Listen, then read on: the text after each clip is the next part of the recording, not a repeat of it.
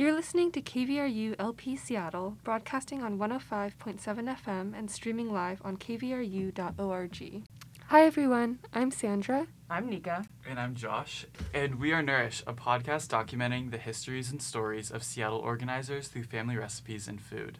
And we're thankful to be partnering with KVRU to produce this show. Thanks for being here.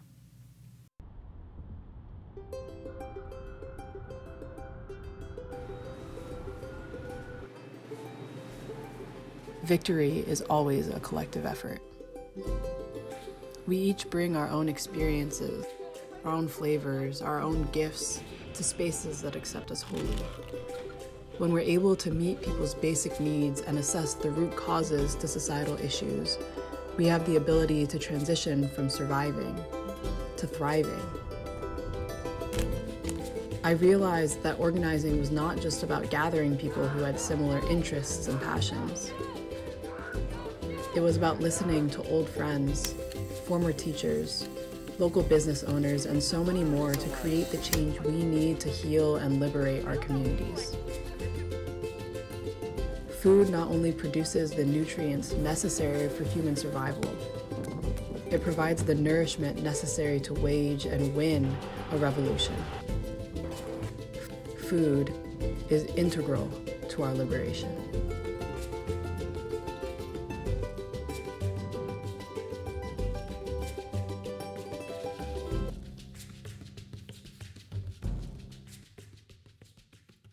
So there's a sneak peek at Nourish. Now let's hear from the team that made it happen. Okay, so what is Nourish? How did we come to be? What inspired us to create Nourish? So I think the background of Nourish really starts in this UW class because we were all seniors at UW going into the fall of 2020. And yeah, we started Nourish through this class called Creating a Company, where we got to be with a bunch of other students and basically pitch an idea, and the school would support us financially in making that idea come true. And our idea was Nourish, which is right now a cookbook that features 10 recipes, stories, and photos of different Seattle organizers. And I think we came to be, I feel like within the context of the class at least, we came to be because the four of us that ended up creating Nourish were really passionate about doing a project that wasn't just like making a product and selling it, but like had some sort of larger impact. And I think that was the first thing we came together on. And I feel like, and y'all can speak more to this actually, because I feel like a big part of why we came up with Nourish as a concept of like documenting stories and doing that through food was not just like donating profits or donating some level of like money to like local organizations, which is one way you can support movement work and create an impact. But I think we really wanted to do something that had more depth and gravity to it. And we felt like, I think after the summer of 2020 with all of the Black Lives Matter uprisings, and there was like, I think a lot of attention to social justice in that moment, we knew that so much was happening on the ground during the summer of 2020 in Seattle. Like we were the front cover of the newspapers. We were like the top of the news cycle on TV in Seattle. And so I think we wanted to find a way to document that in ways that like weren't happening on the news, in the newspapers, in these like mainstream media sources. And we felt like the best way that we could do that was just getting stories from organizers themselves and getting stories from the ground. But Sandra, what about you? Let's see. I remember when deciding to do Nourish, we found that there was a gap in the people who were interested in social justice and how to get involved. We found that there was a lot of people interested, and even though they might follow some people on Instagram or, try to support in whatever ways that they could by donating to Black Lives Matter movements and things like that, they wanted to know their activists on a more personal level. And so by creating Nourish, we could tell these more personal stories and recipes and really allow people to connect with their local organizers. Yeah, I really like that Nica was touching on this, that we wanted to, it's really easy to just kind of create a product in the class where we decide to donate 10%, but the product itself and then what we're donating to are completely disconnected. And we wanted those two things to be connected. And so we decided to create this book where we could help tell the stories of these organizers who are typically doing work on behalf of larger organizations, but also have really interesting backstories as well, and we thought food would be a great way to connect those, which brings us into our next point that we wanted to talk about, of why we chose to connect food and community organizing and storytelling. Yeah, I mean, I think as Sandra was saying, there were so many people who were really activated by witnessing what was going down in the streets, but like not really having a direct connection to the streets and wanting to make that connection. And I think as we were reflecting on that, like the easiest thing that came up of like, okay, what connects people? Food was just very obvious. Yeah. I think that it's so funny because landing on an idea took us a long time. Like we sat there on like, well, at this point it was like Zoom school. So we sat there on Zoom for a long time trying to figure this out. But I think the food part felt much more natural. Like I think when we were like, okay, we want to tell these stories, but we want something else. We want something special about it. I think the food part came in very naturally after that. It was actually really fun because as someone who was involved in organizing in some levels at the time, a lot of the folks who, at least in this volume of the book, are friends, are like close friends of mine, or people I've got to know through organizing. But like Josh said, a lot of folks are doing this work on behalf of organizations, mass organizations, but we don't know a lot about their own personal histories, and I think that was true for me. I got to know my friends and comrades a lot better through the process of creating Nourish, just from like sharing stories with each other and sharing recipes and getting to know what their backstories were, what their lives were about. Josh, I'm curious because I remember when the book came out, we actually started hearing about people actually making the recipes, which was surprising. Yeah. It was this interesting thing of like, we went into this thinking we're going to share these stories, and what each story has in common is that they connect community organizing with food and stories about sharing food. And it was interesting because we really enjoyed hearing these stories and reading through them, and hearing these connections to food and then having this recipe there. But it was interesting to realize that people read these stories and then were also interested in cooking them as well, which is something that we didn't really expect because none of us are chefs, none of us are recipe testers. And so it was exciting to see that something that we kind of viewed originally as more of this novelty aspect was very, very real as well. Also, I think that we wouldn't be able to share that feeling of like having people read the book and then actually go out and take action of cooking the food as they do it if we didn't include those recipes. And so I do think that is really fun. It's a way that including food in this storytelling was a way to further connect people and bring the book, these stories that existed on the pages, into real life, where people cooked the recipes that they read about in the stories and then hopefully shared them with other people and talked more about what it means to be a community organizer in Seattle and what organizing is even. Yeah, I think it definitely, I think realizing the impact we had was like a really crazy moment. But I think also Nourish itself obviously had such a significant impact on the four of us who were involved. And shout out to Alyssa because she's not here because she has her big girl pants on at her job in New York, so she's not here with us. But yeah, I think the process of creating this whole book for the community just had a huge impact on all of us. And I was curious for like Sandra and Josh about what your relationship was to social justice and social movements prior to making Nourish, and how has that changed since we created this whole book about it. Yeah, I mentioned earlier that, there's people out there that want to get more familiar with organizing but don't know how, and I definitely think that's where I started. It was a curiosity of mine, and I've been to rallies and things like that, but never gotten to know organizers personally, and I've always been curious about that and social justice. And yeah, over the course of the book, it's definitely been a journey to, hear all these people's stories and like personally edit them and put them in the book, with all the stages of proofreading we had. Like the stories are definitely very memorable now. But yeah, I definitely feel closer with like the Seattle community, and that means a lot to me. Yeah, I feel similarly that it's always been an interest and something that I spend a lot of time thinking about and talking about with other people. And I think that is something that we all had in common when we came together at first, is that we all had this baseline interest and excitement towards doing some work and committing our time towards this. And then as we were working on Nourish, it was really interesting to have an entry point into it and be able to learn so much about it, because the whole goal was to learn about it and there were no other distractions.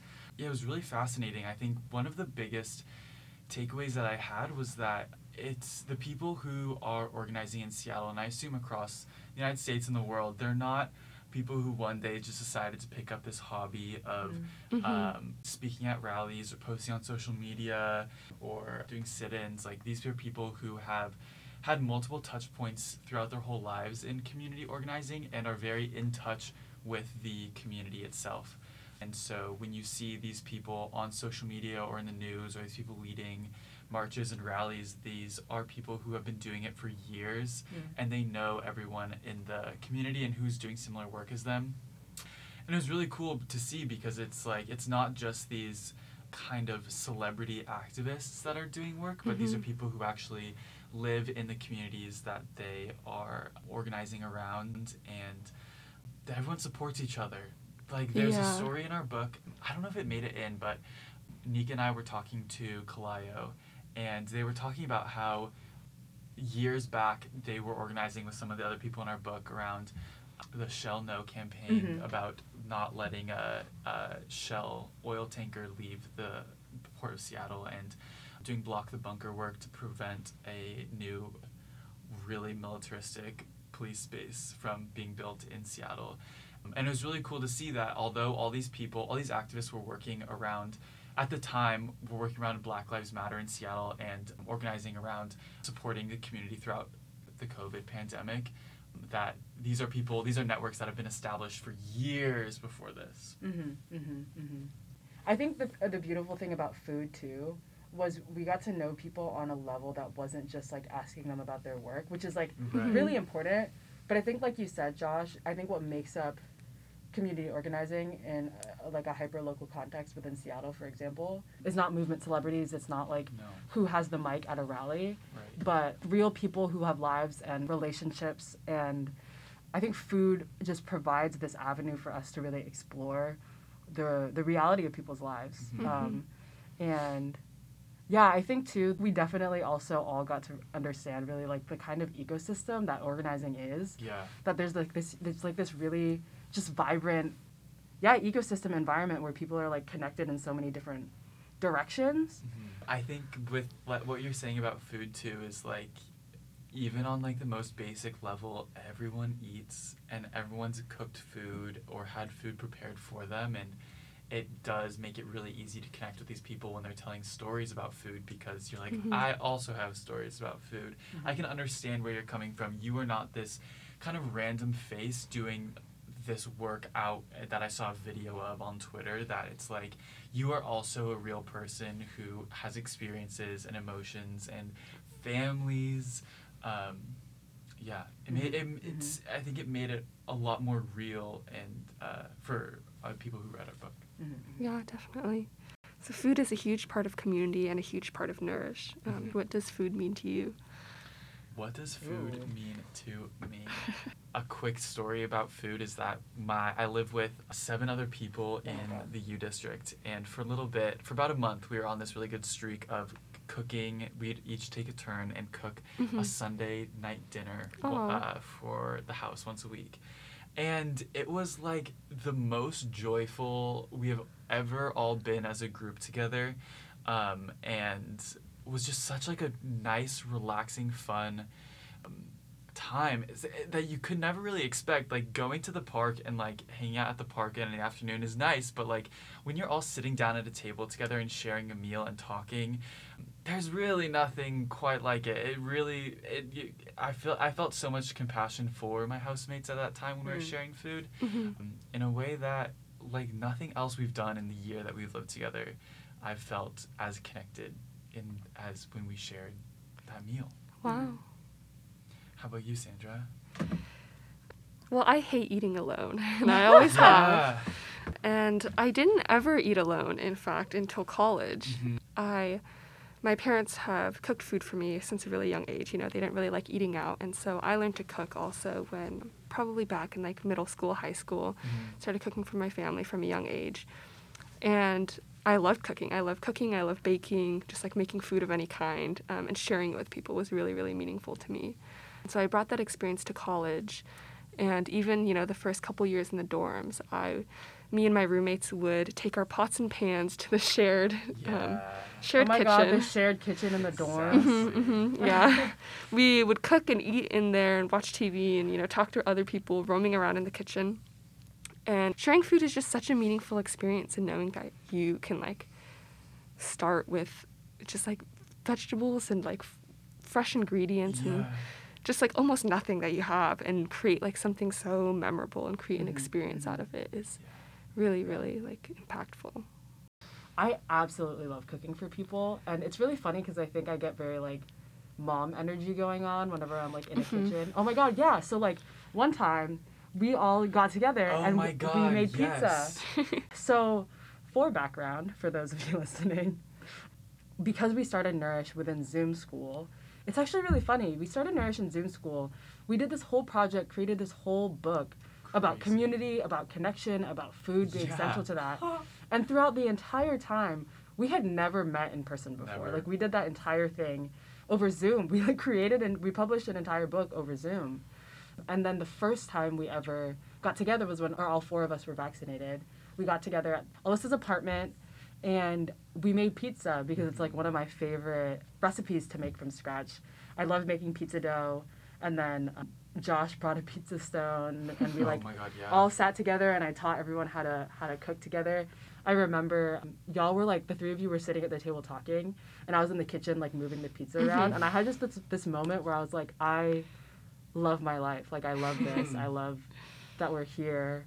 I love these people. And just being really proud of how far we'd come, not just in the project, but in our relationships to each other. And that we not only did something really amazing together, but that we care about each other a lot.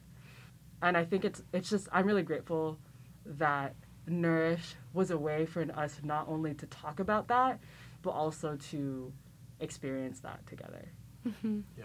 I think I'm glad you brought up that night that we all made pizza, because I feel that was a really important night for Nourish as a group, because we had never all been in the same room at the same time, and for this project group organization, whatever we want to call ourselves, that's based around community and food, to never have met in person is so funny. And I feel that since we made it to that point where we all shared a meal together, and I feel that kind of solidified it of okay, we can do months of virtual meetings, and then we just share this meal together. Now we're good. We've built this community. We can keep doing this. We've got it.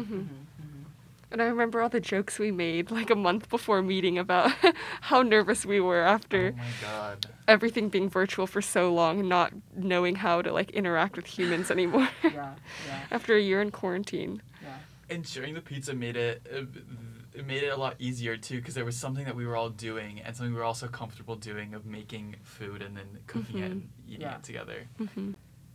What story within the Nourish book really spoke to you or sticks out to you?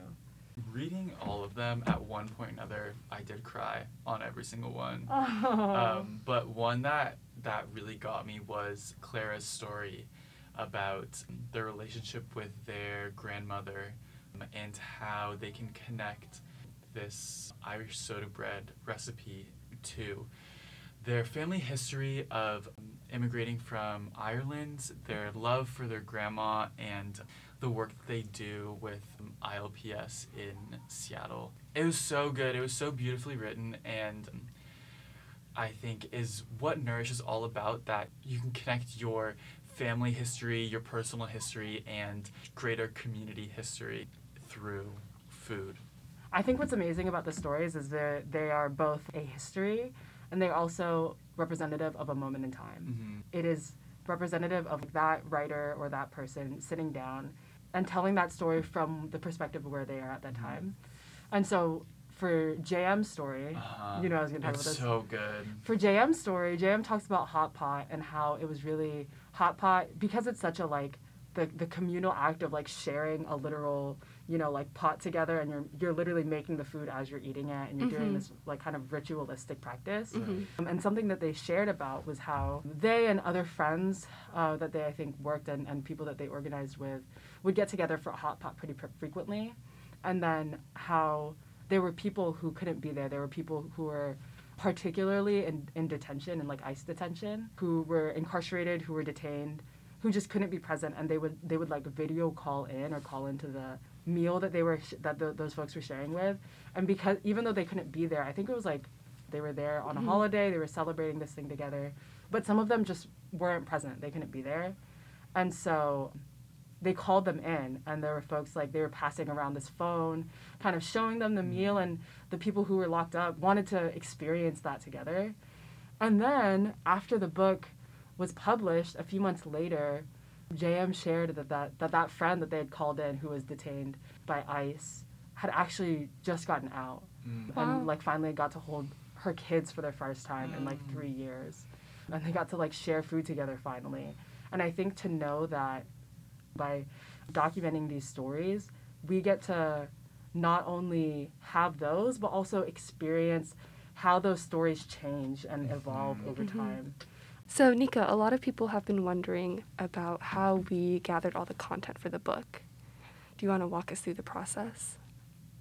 Yeah, I think the process of particularly gathering stories for like a community-based media project like Nourish was, I'll say a lot of it hinged on my own relationships and trust that I had built with people. Because I think, especially with the way that like the media typically portrays activism and organizing, like I could understand valid distrust of that. And so I think a lot of the gathering of stories really, a lot of it was just friends that I had and relationships I had built over the years, and people who trusted me to do their story justice. Also like I think a big part of it was that it was them writing the story. And I think that was really crucial, is like the people who were doing the work were also getting to tell the story of how it happened. And it wasn't someone from the outside doing that.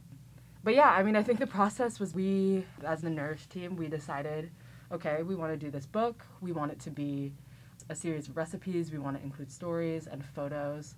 And then I essentially gathered up all of the information and the things that we were hoping to get from folks who were contributing to the book.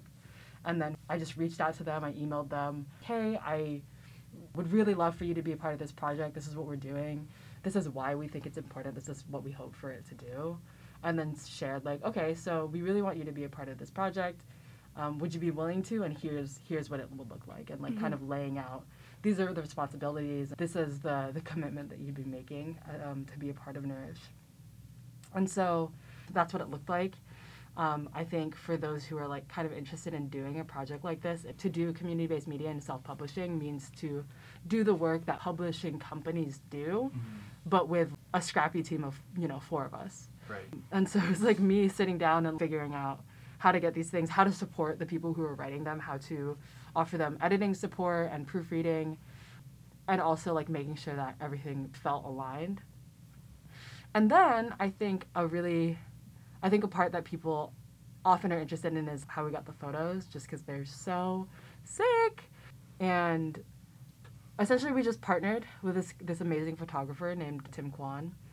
And he and it was actually pretty crazy the way that we did it. I honestly, how you guys did that. I don't know if I would suggest it to other people, but we scheduled every single person featured in the book to do a photo shoot for like 30 minutes, all within the same day.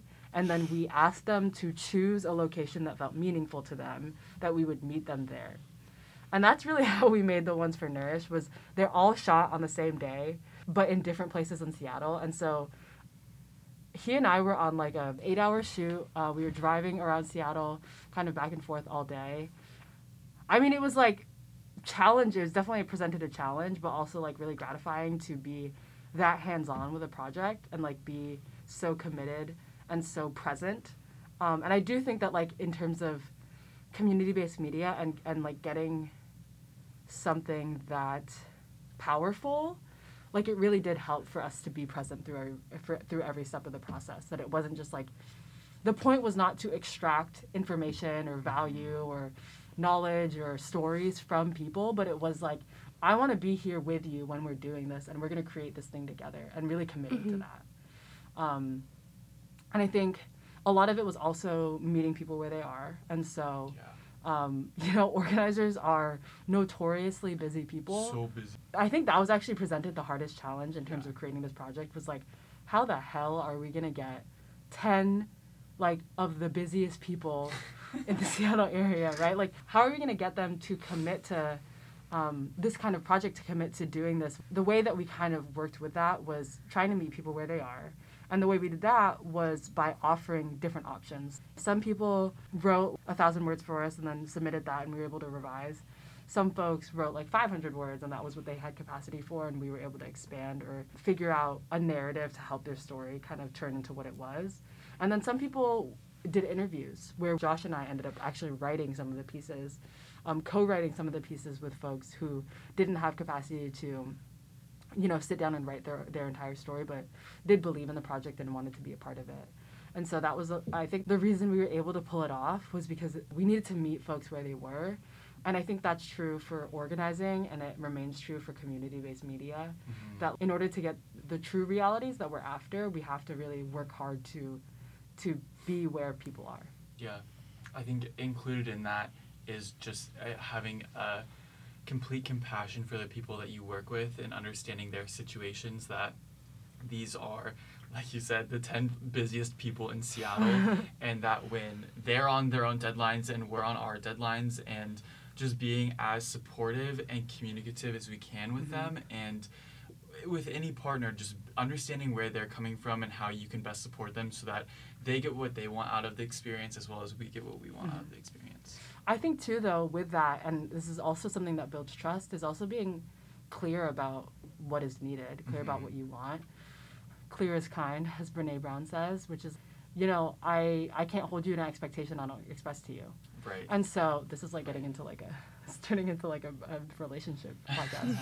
But yeah, we couldn't expect anything of the contributors that we didn't ask of them. Right. And so it was both okay, I understand that this is what your capacity is, and also you've committed to this, and so I will be clear with you about okay, we need this by this time. I think that is actually a level of compassion that we needed to be able to express, was being willing to expect people to follow through, and holding people to those commitments. And I think it worked out really well because we had those relationships built and we had that communication. But yeah, so I was very involved in gathering the contributors, securing folks who were going to be a part of the project that we were going to create, and then gathering a lot of the raw content from those people. But Sandra, I was going to pass it to you because you were a lot more involved in the process of editing and essentially putting together what then became, from that content, what became Nourish as the people see it today. Mm-hmm. First and foremost, I want to thank our designer, Rachel Connolly.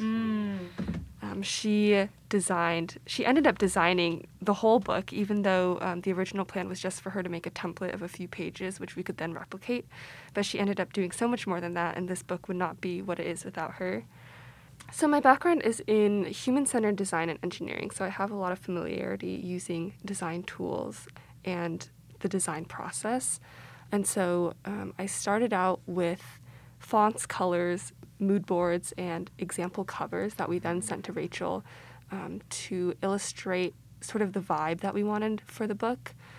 As someone who does not understand the process, hearing feedback from Rachel, who did a lot of the design work for the book, that initial step was very helpful of explaining what we were looking for and what we wanted and why we wanted it, for her to then go off of that. Mm-hmm, definitely. And we chose Rachel specifically after looking at her portfolio and previous works because we liked her style and we wanted that to be presented in Nourish in some form. Me and Rachel collaborated on the design for a lot of parts, sending things back and forth until we agreed on how we wanted components to look. And for this, we used Adobe Illustrator mostly and Adobe InDesign, both which are not free platforms. You can get them for half off if you're a student, but there's plenty of free platforms that are available for designing. One of the ones I like is Figma. They have a ton of options, and you can also work collaboratively on it. If you're looking more for logo design and drawing, I would suggest Procreate on the iPad. That's also a really good one. we like compiled all of the recipes, all of the stories, all of the photos in a Google Drive, and then sent you the link, and we were like, here you go. Yeah. So, like, I mean, from there, where did you go? Yeah, I guess one of the first things I did was going through all the pictures, downloading them, and then editing all of those to make sure that they, had a similar look to them, because we definitely didn't have a professional photo editor.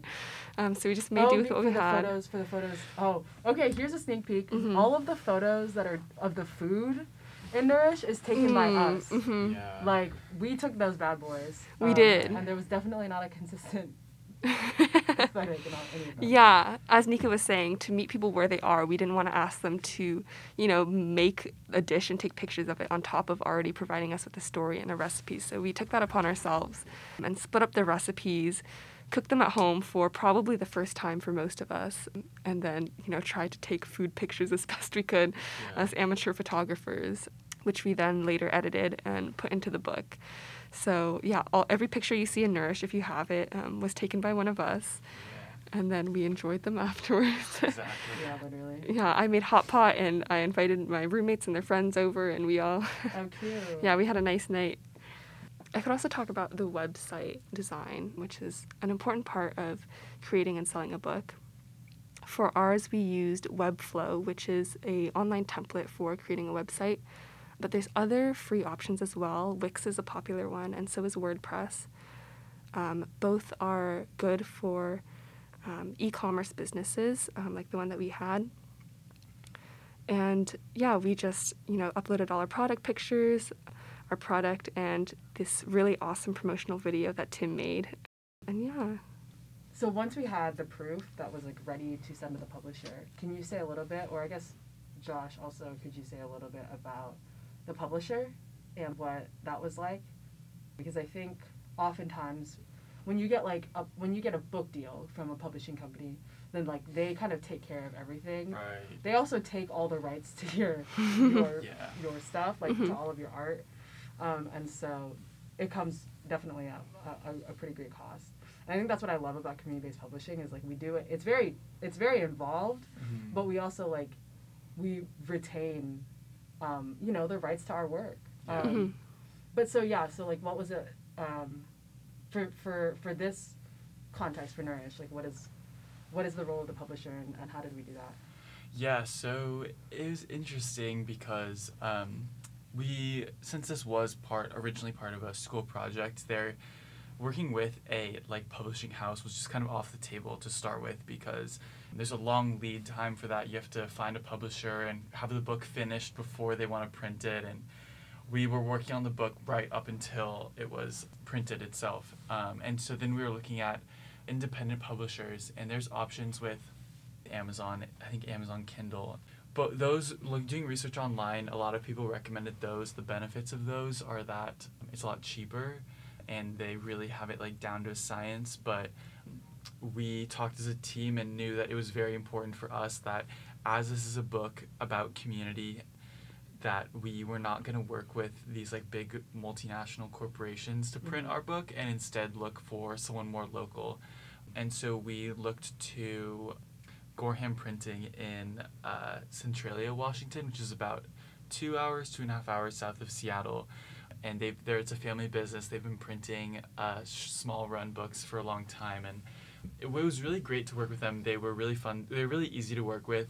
The challenge is that since you don't have the Amazon team helping you or publishing house helping you, telling you what size of book will work best, what thickness of page paper, if you want soft cover, hard cover, all that kind of stuff. There was no one there to advise us on that, and instead we kind of had to do our own research. And thankfully, Rachel Connolly, our designer, had experience publishing before, and so she was able to provide us with a lot of really great guidance on what we wanted. I think if we didn't have Rachel, there's a ton of information on it online, but that would be someone. Rachel's able to hold our hand and walk us through the entire thing. But it's it was really interesting to go through that process and learn that there are so many details you never considered, like how thick do you want the margins to be? I would have never thought about how thick my ideal margins are, you know? And so, yeah, it was really fun. It definitely was a challenge. This was not something I worked on. That was more Sandra, but that was interesting. And then also with Gorham, what was nice is that we didn't have to get any books shipped. Nica was able to drive down to Centralia and pick them up once they were ready. So then from that process, so we gathered everything. I dumped it on Sandra. Sandra and Rachel really did the hard work of putting the book together, turning it into a book, or at least a digital version of a book. And then we sent it off to Gorham, and they took 2 weeks to get those 350 books printed. And then I went to Centralia and picked them up. And then after I did that, I drove to Josh's house. And dumped these books on me. Yeah. Well, actually, you drove to my house. I drove to your house right. and picked them up. Okay, and then I dumped them on me. That's right. Yeah, on you and your 7 roommates. I backed up this car into your driveway in the dead of night. Yeah, it was unloaded like all these 9 p.m. Drove off. Yeah, and so then we got back. This again was during the winter of 2021 when COVID was the worst it was in the United States at the time. And so having Sandra from one house, Nica from another house, and Alyssa from another house all in my house where I live with 7 other people was just not a great idea. So I luckily had roommates to help with packaging up all these boxes and these orders. And my advice to anyone packaging up orders is that it will take longer than you think it will.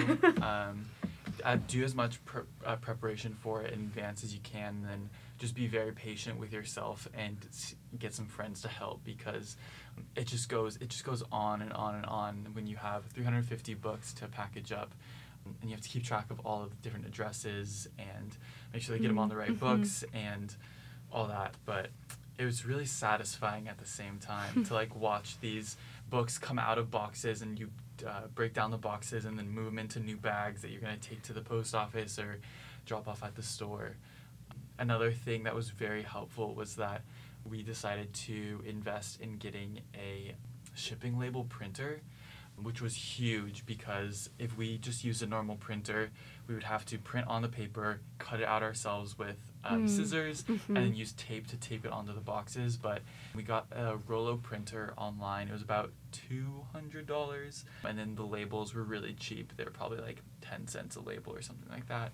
And really easy, hooks up to your computer, and you just print it. And it doesn't print with ink, it prints with a laser, and the laser turns the paper black, and so there's no smearing or anything. You don't have to worry about water damage either, because there's no ink on it that can make the ink or can make the color run. Wow. And then you just peel off the sticker and slap it on the package and take it to go. Another thing that was really helpful was that instead of going to the post office and having them print all the labels, there's a website called Pirate Ship. That is so helpful. That was Sandra's recommendation, where you can just import a Excel spreadsheet of addresses, and it just figures out all that, prepays for the labels. It's not expensive either. It's almost exactly the USPS rate. Yeah. But you didn't take all the books to the UPS, did you? At least not in the beginning. No, we were driving those bad boys. Right, so in order to save some money, we decided we were going to deliver in the zip codes, hand deliver books in the zip codes that were around myself in Seattle and Nica and Kent, and that was good. It definitely did save us money and helped us win our class competition, but was not sustainable for long term to deliver all these books. That also takes a lot longer than you think it will. With wrong turns and finding parking and finding dropping parking. Off at people's houses. Yeah, okay. Talk about like what we invested into this project. We were willing to deliver all around Seattle where parking is non-existent. No. And so like I had my cautions out there, like ready to get hit by a bus. Like half of the half of the weekends right. that I was delivering. Run. Right. So there were points where I brought people with me to like go run and drop off the book while I stayed in the car and like made sure we didn't get hit. It was a very amazing race in this way. Yes. Of like running around Seattle. Well, so I think we walked through a lot of that process, from ideation to making, like creating it, to dropping it off on people's doorstep. My question then for both of you is, what are your takeaways? I think what are your takeaways from the process, but also what are your takeaways in just the creation of a community-based media project? My takeaways are that it is a long process and is very challenging, but I think the challenges give way to rewards that are greater than, I think, if we were to take any shortcuts throughout the process. It's really, really cool what we were able to create, and I think we're all very, very proud of what we were able to accomplish. And I think I would also say that throughout the process you'll hit a lot of roadblocks and you'll be like, this is it, this is the end, I can't do this anymore, like this is the last, this was the final straw. But when it's hard, it's really hard, but when it's good, it is so good. And all of a sudden, once you finally figure out how to address the roadblock you're facing and you get past it, it's so exciting to see the success you're able to achieve. Yeah, it's definitely a lot of work. I remember we didn't really have much of a winter break because, we were so focused on doing this project, but the reward was worth it. Not only was it so satisfying once we finally got the book in our hands and was able to hold it and flip through it after months and months of work, but after sharing it with people and hearing their feedback and seeing them read these stories and try these recipes, I think that was the most rewarding part of all. So yeah, takeaways that it's hard work, but I wouldn't trade it for anything else. Yeah. When you get to the finish line and you finally get to share what you created with people, it really does make all of it worth it. And I think it just really proves the value of having community-based media and having things that are created by us. Something that is a really good reminder throughout the process is that no one can create what you can create. No publishing company, no big news media corporation could create Nourish. No. Right? It took not only the blood, sweat, and tears, but also the relationships that we had and the relationships that we built, and then knowing the words on the page were not just words on the page, that they were also stories and histories that we got to share with hundreds of people. There's just I think there is really such a dire need for that, especially I think in the age that we're in, where information is not only so easy to come by but also really fleeting. To have things that we can claim as ours, that we can hold on to, and that are really valuable to us, I think is a really rare thing that I'm really proud to have been a part of creating that and continuing to create that. I think that's a really powerful message. Imposter syndrome is definitely real, and when we started, it was who are we to be making this book and sharing these stories and contacting publishers and things like that. But I think if you're thinking about making a book, then you should go for it, because if we can do it, so can you. That's right. Since we asked people to share their recipes with us for Nourish, what recipes would you, Josh, and Nica like to share with us? I actually did already share a recipe, but now I actually want to share a different one. Because, little known fact, the recipe that I shared in Nourish is actually not a family recipe. And so in this opportunity, I'll take to share a family recipe. I think my favorite dish, honestly, my household's favorite dish is sinigang, which is a sour and savory soup, Filipino soup. It has it's a brothy soup with pork and other green beans, onions, tomatoes, kind of other vegetables and stuff. I share that just because to me it feels like home, and I think that's what sharing food is about, is being able to share parts of yourself to other people. And yeah, I think getting to share that with people has always been really special to me, and that's why I'm sharing it with you. I would say for a meal that's important to myself and my family, I think of in the summers when my grandparents would visit from Colorado, that my mom would go and get cut and cleaned Dungeness crab for us all to share. And we put out all this crab on a big platter, and my mom makes a really great salad, a recipe from our family friends, and then as well as some really good fresh bread that's really crusty. It has flour dusted on the outside, this rustic bread with butter, and it's so good. It's so summery. I really only ever eat this with my family, and it's such a messy, involved meal that I think it forces everyone to be very present in the moment of cracking the crab, and you're doing things with your hands. You can't be distracted watching a TV or being on your phone or anything like that, because it's just so involved and present. That's I don't know if I could cook this, but that was a recipe I would share. What about you, Sandra? The recipe that I would share is a dumpling recipe. It's traditional for my family to make dumplings for basically every holiday, Christmas, Thanksgiving, whatever it is. There would always be someone like rolling out dough, kneading dough in the kitchen, someone slicing bits to make dumpling wrappers, and someone, mixing around the meat and the vegetables, and everyone else is just sitting around the table folding dumplings for what feels like hours before we finally get to eat. Yeah, it's definitely a family tradition. It's just flour and water for the dumpling wrapper, and honestly, anything that you like in the dumpling filling.